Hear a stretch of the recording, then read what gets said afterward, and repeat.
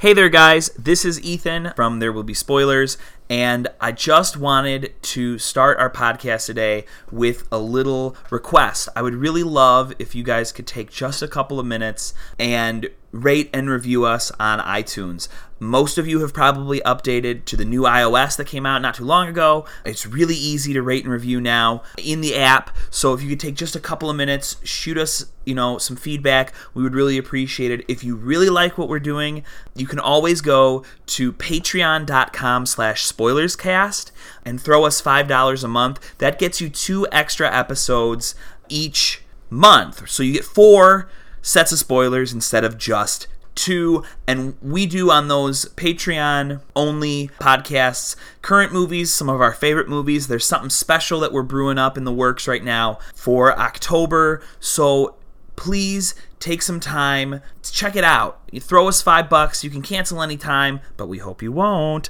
And rate and review. We're also on Twitter. We're at SpoilersCast. Patreon, again, is patreon.com/SpoilersCast. And yeah, thank you so much for listening. And for your ears, your listening pleasure, next week, we have another rundown because this is episode number 30, and the rundowns are starting to get egregious. So please listen in next week. And as always, thank you so much.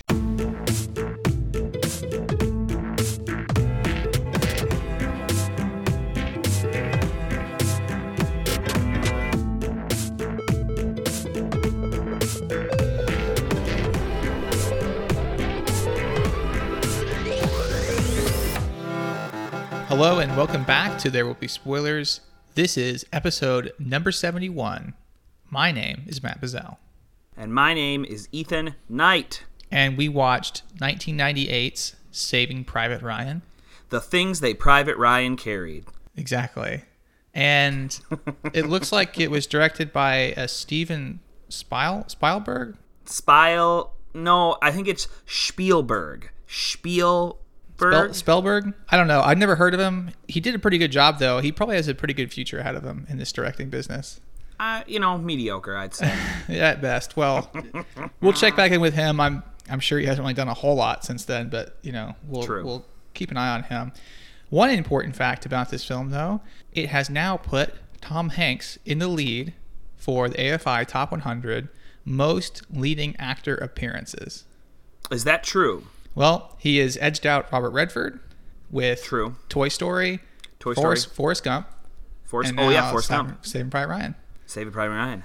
Well, Robert Redford had All the President's Men and Butch Cassidy and the Sundance Kid. So we have Tom Hanks on top here. We'll see if he can hold out the lead for the rest of the movies. Listen, I'm going to put this out here because I think it's important. Tom Hanks for president. Since we live in a world where if we're going to just have fucking celebrities as president, why not someone like Tom Hanks? Tom Hanks would be a great president because he's a good actor and he's a nice guy. I would follow him into battle and wouldn't immediately you think that a good actor would make a poor president because they're just pretending? Well, right now we have a bad actor who is a pretty bad president. So, well, that's how logic works. If you've got a bad actor and he's a bad president, therefore a good actor would be a good president. You're right. That's the tricky sticky of logic, my friend. That's the tricky sticky of American politics and socioeconomic forces. But we digress. Ethan, do you want to get us started off on this podcast, which is ostensibly about film, with a plot synopsis? Here we go. Saving Private Ryan is the story of a group of American soldiers in World War II who are tasked with finding and retrieving paratrooper James Francis Ryan from France.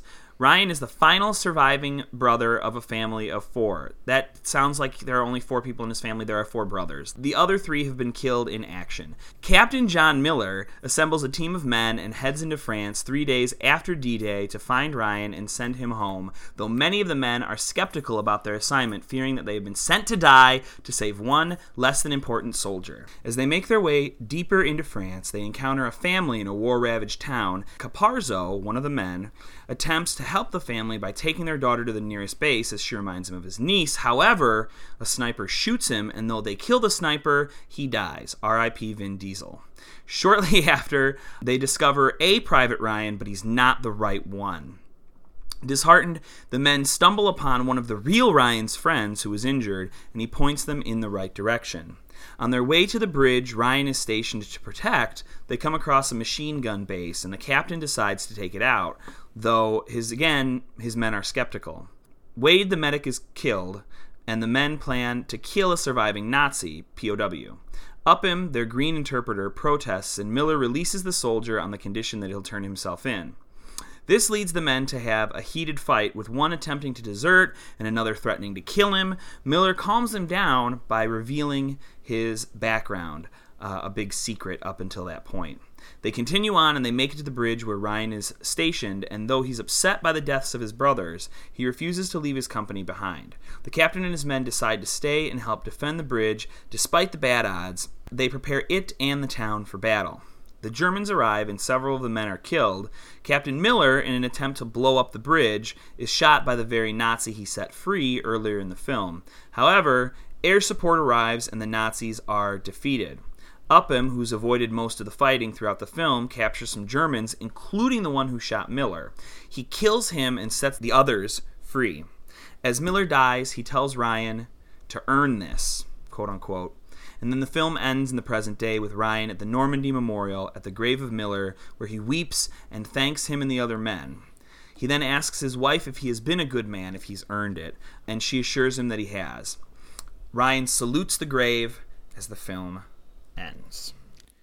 So I want to add some extra context for our listeners if they haven't seen this film. It's close to 3 hours. I think it's just shy by 10 minutes. Oh my god, it's so fucking long, this movie. It's very long, and we actually have 2 parallel bracket scenes for the open and close.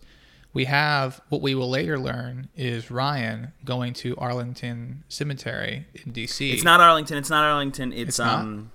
No, it's in France. It's the French Normandy American soldier. He's in France? Yes, I didn't know that until today. I read a little bit about it. Wow, I just assumed it was Arlington. Arlington, me too. Wow, good to know. But so he goes Right. there with his family, and we get a very close up of his eyes, which gives us the indication there's going to be a flashback. And then the story starts with Miller. And so you are actually led to believe that this is Miller. This is old Miller. And at the end, you realize it's Ryan. So you think that Miller survives when, in fact, he dies at the end. Right. And so though you have those 2 parallel scenes, now the second set of parallel scenes is the D-Day Normandy, I think it's Omaha Beach invasion, where it's just brutal. It's, I think, something like 37 minutes of just carnage. It's pretty bad. And I don't know if I'm just getting older or something, but I just can't handle that much gore and violence anymore in my life. It is purposely that way, I believe. Yeah, it is. But it's still very affecting to me. And that's one of the most memorable images in American history, right? Normandy invasions. Right. It's so momentous and should never have worked. I'll try not to digress too much in the military tactics of it, but that Hitler thought that was a feint because there was no chance of it working. And so he didn't commit tank divisions to the beach. And that's what allowed America to get a foothold. And eventually the Allies retake Europe because of it. But it's a very well-known thing that everyone sure has heard about. So that's one of the largest scenes in the whole film, which is paired with the other longest scene in the film, which is the last battle, protecting that bridge so they can actually strike into France proper and liberate Paris and eventually take Germany. So you have these 2 really long, exceptionally gory, exceptionally violent, exceptionally tragic scenes. And I think there's a reason for that, which we'll get into a little bit later. But Ethan, I'm interested in sort of your initial reactions to this film. I feel that my viewing this time was more critical. It's by no means a bad film, but there are more issues with it. I think that seeing it this time around, I've seen it many times before, that I have. And some of it has to do with masculinity and some of the that it portrays, but in general, I think it's a pretty good movie, and it's gory. I mean, it's hard to watch it at points, and I'm probably with you in the purposefulness of that to the plot and the themes and everything. But yeah, and it's Tom Hanks again. Tom Hanks for president. Well, maybe it's helpful here if I start talking about the pivotal scene. We can get to our theses. Let's lead into that. So the scene I chose comes actually pretty close to the end of the film, before that last major battle for the bridge, where Tom Hanks and Mike, the sergeant, I forget his last name, but they're having this back and forth where Miller has fairly well decided by this point that they're going to stay. And he asks Mike pretty much to be his conscience here and says, look, does this matter? Why are we here? It feels like we've slipped out of the reality and into surrealism. And Mike agrees and says, look, we have two options here. We can stay or go. And I can see reason in both. But if we stay, we might actually commit something worthwhile to this war effort. We might actually accomplish a mission, and maybe we'll earn our right to go home, which I thought was very powerful because it's something Miller's been struggling with the entire film. When they go out of their way to take out enemy entrenched machine gun positions, which you've got 8 guys attacking a machine gun, an entrenched machine gun, that's nearly suicide, and they only lose Wade the medic during that thing. If they're all they can't, that's what his men start to rebel against him for. It's because they don't understand the purpose. And he says, our mission is not just to save Ryan, our mission is to win the war. Right, yeah. And so he's been struggling with the idea of mission as the single man, but then also trying to win the war. And so I thought this scene that comes very shortly before the end of the film, I thought it just sort of nicely encapsulated that there is something maybe not redemptive, but there's purpose, or you can find purpose here. And so why don't we just give it a listen? It's a pretty short scene. Yeah, let's do it. What are your orders? Sergeant, we have crossed some strange boundary here. The world has taken a turn for the surreal. Clearly, but the question still stands. I don't know. What do you think? You don't want to know what I think. No, Mike, I do. Well, part of me thinks the kid's right. What's he done to deserve this? He wants to stay here, fine. Let's leave him and go home. Yeah. But another part of me thinks, what if by some miracle we stay and actually make it out of here? Someday we might look back on this and decide that saving Private Ryan was the one decent thing we were able to pull out of this whole god-awful shitty mess. That's what I was thinking, sir. Like you said, Captain. We do that, we all earn the right to go home. Oh, brother.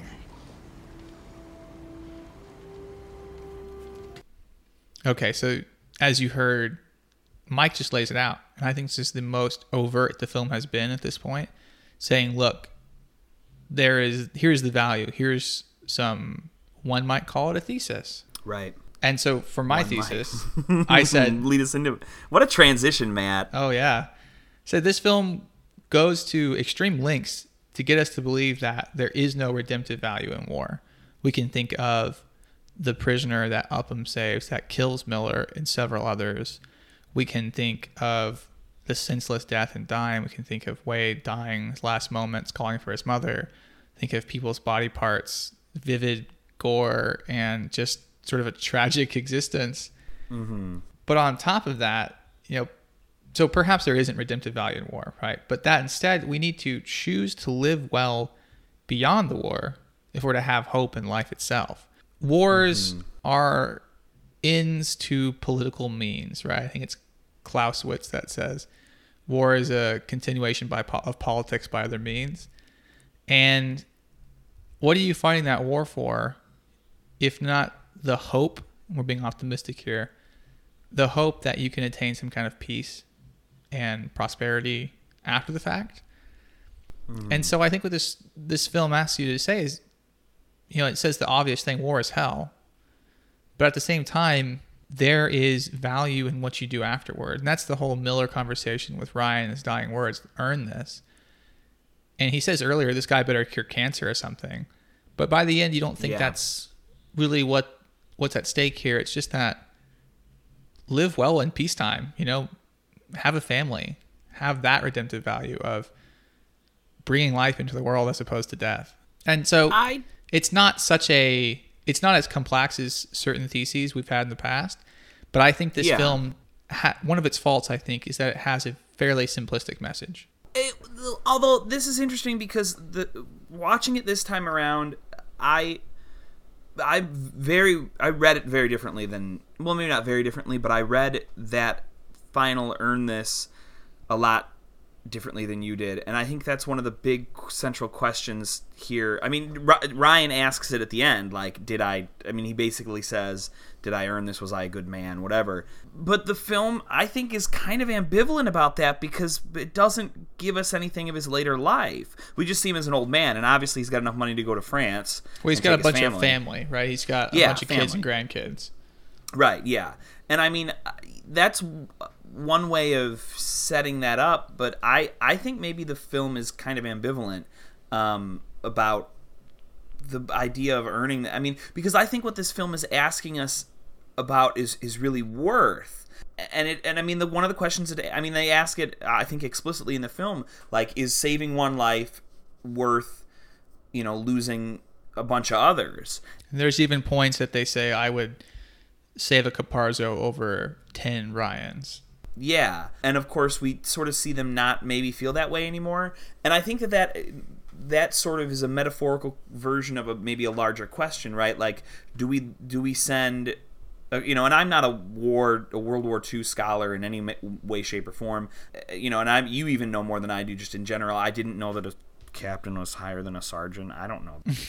Sergeant sounds important. Captain sounds like, whatever. Anyway, so I think this film asks in a larger sense, like, do we sacrifice a bunch of Americans to save, like, I don't know, all the Jews in the world and, like, a whole bunch of Europe and, possibly all the rest of the Americans? Is that, like, is losing four sons, these families that, like Ryan's family, she lost most of her sons, but, it saved the free world, basically, through her sacrifice, so it asks that about worth, and it asks about sacrifice, but I think it kind of answers them in a strangely ambivalent way. I think the film guides you towards that rather than beats you over the head, which is kind of different than you're reading entirely, I guess.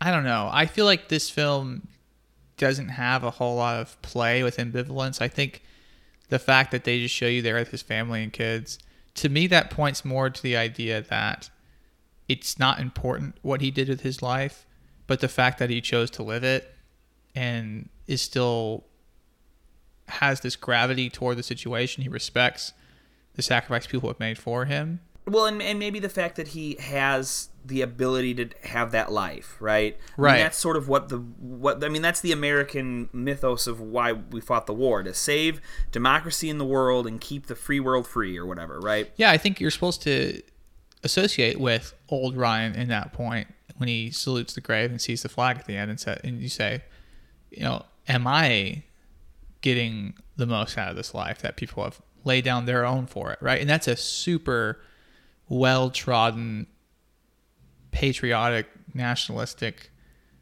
idea or concept, but it rings so true for so many people, especially with World War II, which we take to be this mythical war, right? Good versus evil. And it's obviously far more complicated than that, but people literally see it as a struggle of good and evil. America and the Allies, the underdogs, stop the insatiable tyrant Hitler, right? Right. And I think this film does a really good job of demythicizing, I don't know if that's a word, but it's a word now, the war, because you see these men, not the ostensible good guys, not doing great things, and good deeds go, the good deeds are punished. Letting the Nazi go free instead of killing him ends up killing Miller, and the same thing with Vin Diesel. He tries to help that girl and is punished for it. He gets shot and killed. If he would have just left her and followed orders, he would not have died. Yeah, there's a lot of senseless death, which I think is trying to do what you say in demythicizing this war, but it only deals with it on the micro. And by the end of the film, they're back to that mythological idea of we can earn our right to go home, protecting the free world, saving this person. And they're thinking in these grand terms, right? They're quoting Abraham Lincoln and saying this is, such sacrifice and value to defend the free world, things like that. And so I think it's just back in the same problem that it's sort of motions or gestures at disabusing the audience of, but never quite follow through.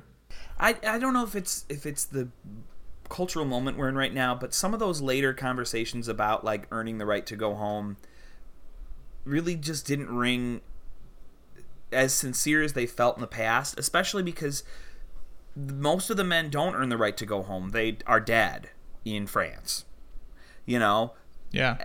And so I don't know. So maybe it's my sort of cynical reading of it this time around because, the way the world is right now. I don't know. Well, I mean, I don't think I'm particularly optimistic about this film's worldview. No. I think it falls into some pretty sticky tropes about war, and particularly about World War II. But it's a good story, and it's interesting. And if you're into a lot of action, it certainly gives you a solid hour's worth of nothing but gunfights. But then you have people like Upham failing to save his friend as he's getting stabbed by a Nazi. Oh my God! In that horribly intimate moment.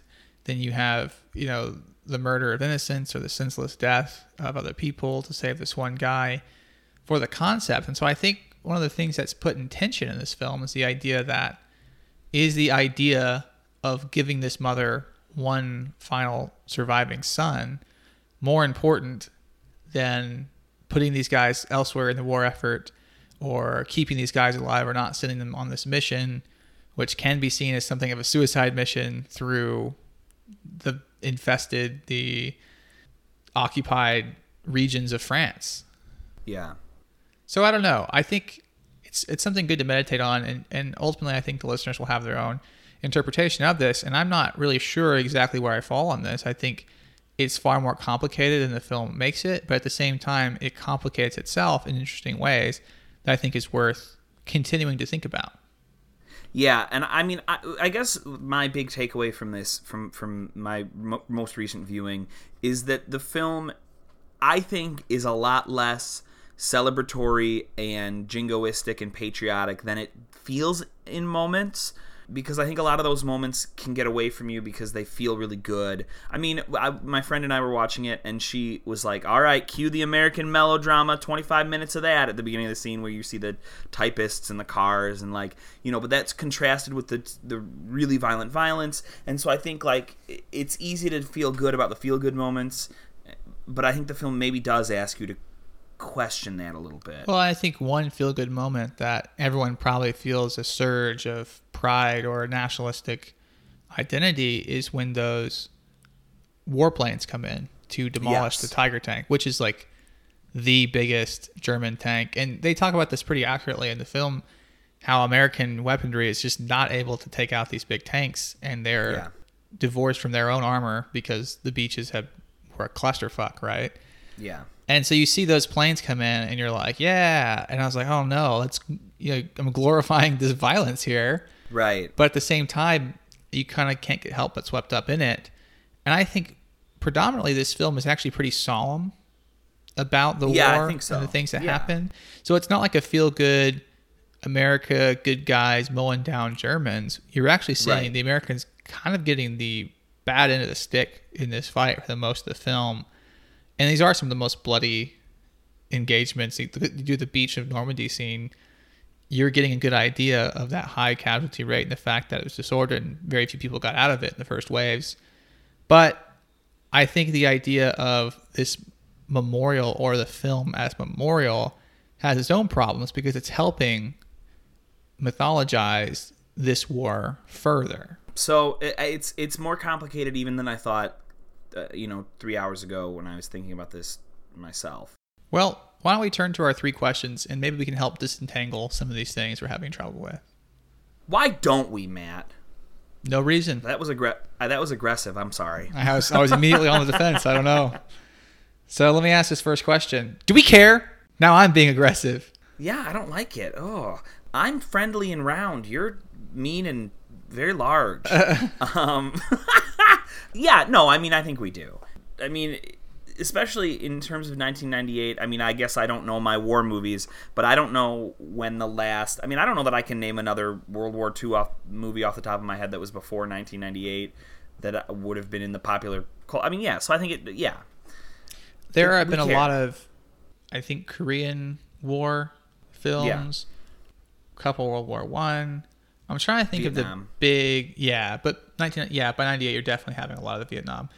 I'm trying to think of many other huge blockbuster World War II films, and I don't think you're getting them before 98 so much. No, not that I can remember. The other big World War II film for me is Inglourious Basterds, right? Or you're getting these films that are not like war-style movies, right? You have a lot of films that are situated around the war, but not necessarily the conflict itself. So obviously, things like Schindler's List is not being included in this conversation, right? Because that's happening. Sophie's Choice outside, right? And these are not about the conflict necessarily; they're about incredibly important things during. I think the important exception we're missing is Bridge on the River Kwai. That's 1957. I thought that might have been a Korean War film, but we will be watching that sometime in the future. It's one of the big ones also. But again, that's also in the 50s. We're jumping from the 50s to the 90s. So, and this, again, is like, I think it gets played or presented as pretty jingoistic and, yay America, even though maybe it's not. And also, it's just a long-ass movie. And it's got the violence. The violence was pretty I don't know about groundbreaking, but that raised a lot of attention. I kept thinking during that first scene especially, looking at the gore and carnage, I was saying to my wife, I said, this probably really messes people up in 1998 to see this. Yeah, I mean, I think you're right. And I remember not terribly long ago, they did this film. It was on ABC in the primetime spot. They did it as a TV movie, and they did it totally unedited, and that was kind of a big deal. And that wasn't terribly long ago, probably 5 years ago or something like that. And so, yeah, I mean, and I think it gets it's on the list. It gets held up as a great World War II film, and it's got President Hanks. So I think I agree that I care about this film. I think we care about this film as a culture, as a society.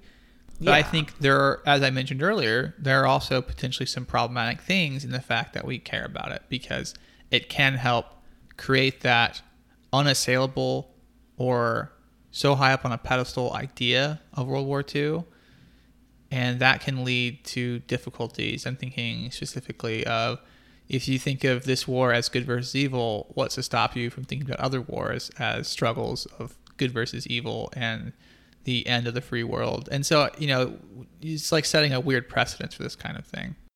Our next question is actually, what do we owe this film? What do we owe this film? I mean, the Normandy scene is pretty iconic. I mean, it's become a big... I mean, it's been parodied. It's been, it's been imitated. Recreated and imitated in all sorts of different media. I really do think that this comes at a moment where, there are how many trillion billion World War II video games that come out not long after. I was going to say that Medal of Honor and Call of Duty, the first games of these, so much to this idea. Yeah, and there's a Medal of Honor game that... It's called Normandy, isn't it? Or European Assault? Well, there's that one too, but there's one that I remember it came out and it was a big deal when it did. I had that was back when I was current with all my video game shit, and it was... I mean, it pretty accurately recreates that entire first scene. I mean, to the point where you're in the what is it, the boat or whatever, and the people are puking, and that two men puke and you fall in the water. I mean, it was the copyright thing is... And let's mention also the newest Call of Duty is going to be World War II again. So certainly we owe a lot of video game shooter territory to this, which I think obviously is not specifically what this film had in mind. I don't think it just wants to glorify violence. I think it wants to show violence for a purpose, like we mentioned. But we certainly owe it that. And I think we mentioned earlier in Do We Care, a lot of World War II films come out 3, 4, 5 years right after this. Like U-571, Pearl Harbor, Yeah. The list kind of goes on from there. And then, in the late 2000s, you get things like Valkyrie and things like that also. Yeah, Inglourious Basterds is very obviously linked to this film. You're right, Valkyrie. I mean, there's tons of these things. So, yeah, it's hard to get. And it's a Spielberg film. And is that how you say it? Yeah, I think you know what? I just read it phonetically on the internet. I haven't seen this guy before. They say that he did this movie called Et. I've never seen Et, but Et. You know what? I honest to God rewatched Et the other day, and it's about some thing with mange. This weird man with mange. It's a weird little dude who doesn't speak English and waddles around. He's naked a lot of the film around children, which is uncomfortable. He's just eating Reese's Pieces like a freaking he's not a healthy. He drinks beer. It's kind of fucked up, and I don't really know what is going on there. And no somehow wonder it turned was, Drew Barrymore into a child. Right, and thank God it was like a very small film that didn't make any money because it was borderline porn of a weird way. I don't know. I sure hope we don't have to watch Et sometime in the future on AFI's Top 100 list. Oh my God, is Et on this list? Et is absolutely on this list. Oh God, well we're gonna have to and then play this in as a flashback. Yeah, so I think we'll just turn to our third question, Ethan. Yeah, let's do it. Let's get it out of here. And does this film hold up? Yeah, it does. It does. It looks really good. The story is as interesting and nuanced and fresh as it was then. President Hanks is, as always, fantastic. Yeah, I mean, I think you'd be hard-pressed to argue that it doesn't. So, I agree. I think there are so many actors who I probably don't know their names of, but you see them on site and you say, like, wow. Yeah. There's a bunch of character actors and minor roles, supporting cast that is just so recognizable. And, of course, you've got also a pretty star-studded leading cast. And even, like, people who are on camera for 5 minutes, they're like, wait, is that, like, Ted Danson or like really important people? Yeah. My friend literally said today, my friend Joy, shout out to Joy, she and I were watching it and she's like, is that Ted Danson? Like, honest to God. And I was like, I think it is. Yeah, so it's really star-studded in a way you expect a Spielberg film to be. But at the same time, we should be, and I certainly am, very concerned that there are no black people in this film. There are no black people. There are almost no women. We're not going to see many women on the front lines, which this film is absolutely about, because we haven't even established, forward and operating positions here. So that is historically understandable, but there were so many African American soldiers, so many Hispanic soldiers during this time, especially for the Americans, that it's frankly ridiculous that you don't even see a single one anywhere. Yeah. And I think that some of these representations of masculinity would be a little more nuanced today, or at least a little different. This is something I mentioned at the start of the pod. That I think that the only time we see, we see a lot of men choking back manly tears very stoically, and the one man that we see that loses it is the hysterical wrong Ryan. Who, the moment he comes onto the screen, they're like, I knew he was an asshole. Like, right. You're not supposed to commiserate with him. Yeah, he's like I don't know if not really a fop, but sort of. So there's something about that, that, and there's, even the way they talk about and treat women, which is likely historically accurate, but it can kind of glorified in a good old boy sort of way, like that's how the 40s, yes sir. Well, they also kind of push back a little bit when several people die calling for their mothers. Yeah. So they are trying to maybe mess with that masculinity idea a little bit, but you're right. A little bit. It is overwhelmingly macho man. Yeah, they're not changing any. They're not pushing any boundaries really with the presentation of American masculinity here. If anything, they're buying into quite a bit of the stereotypical stuff that I think if this were a film made this year would be different. Not necessarily drastically different, but definitely different. So yeah, but in general, again, these are a lot of smaller things that they just show how much the world has changed since 1998, which now is what? Is that almost 20 years ago? Pretty close. Oh, fuck me. Oh, we're getting old, Matt. We're getting old. Time's a ticking. And I think with that, we're going to close this episode out before I waste away in front of my microphone. Right, I'm practically bones. So in order to preserve the Crypt Keeper across the internet from me, I've been Matt Mazzell. And as always, I'm Ethan Knight. And there will be spoilers. You know what, dear listener, there will be spoilers today. There Will Be Spoilers is hosted by Matt Mazzell and me, Ethan Knight. It's produced each week by Matt Mazzell. Our artwork is by Becca Knight. You can find her on Twitter at Becca the Knight. Our great music was produced and created by the mysterious Breakmaster Cylinder. You can check him out all over the internet. You can always find us on Twitter at SpoilersCast, and you can find us on Patreon if you would like to support us for only $5 a month, also at patreon.com/SpoilersCast. Our email continues to be spoilerscast@gmail.com, so send us some complaints, hate mail, and maybe a compliment or two. Remember, please subscribe to us on SoundCloud, iTunes, or Stitcher, and we would really appreciate it if you would rate and review us on iTunes. It really helps. Thank you so much.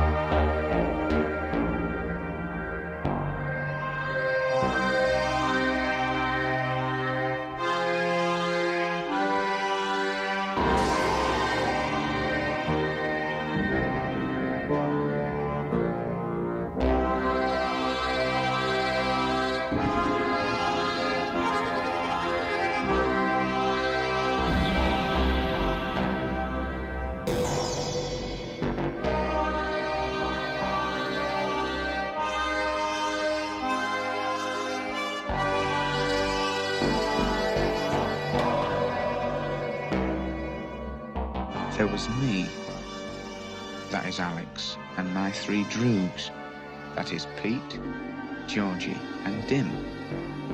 And we sat in the Korova milk bar trying to make up our Razoo dogs what to do with the evening. The Korova milk bar sold Milk Plus Velocet, or Synthomesk, or Drencrum, which is what we were drinking. This would sharpen you up and make you ready for a bit of the old ultra-violence.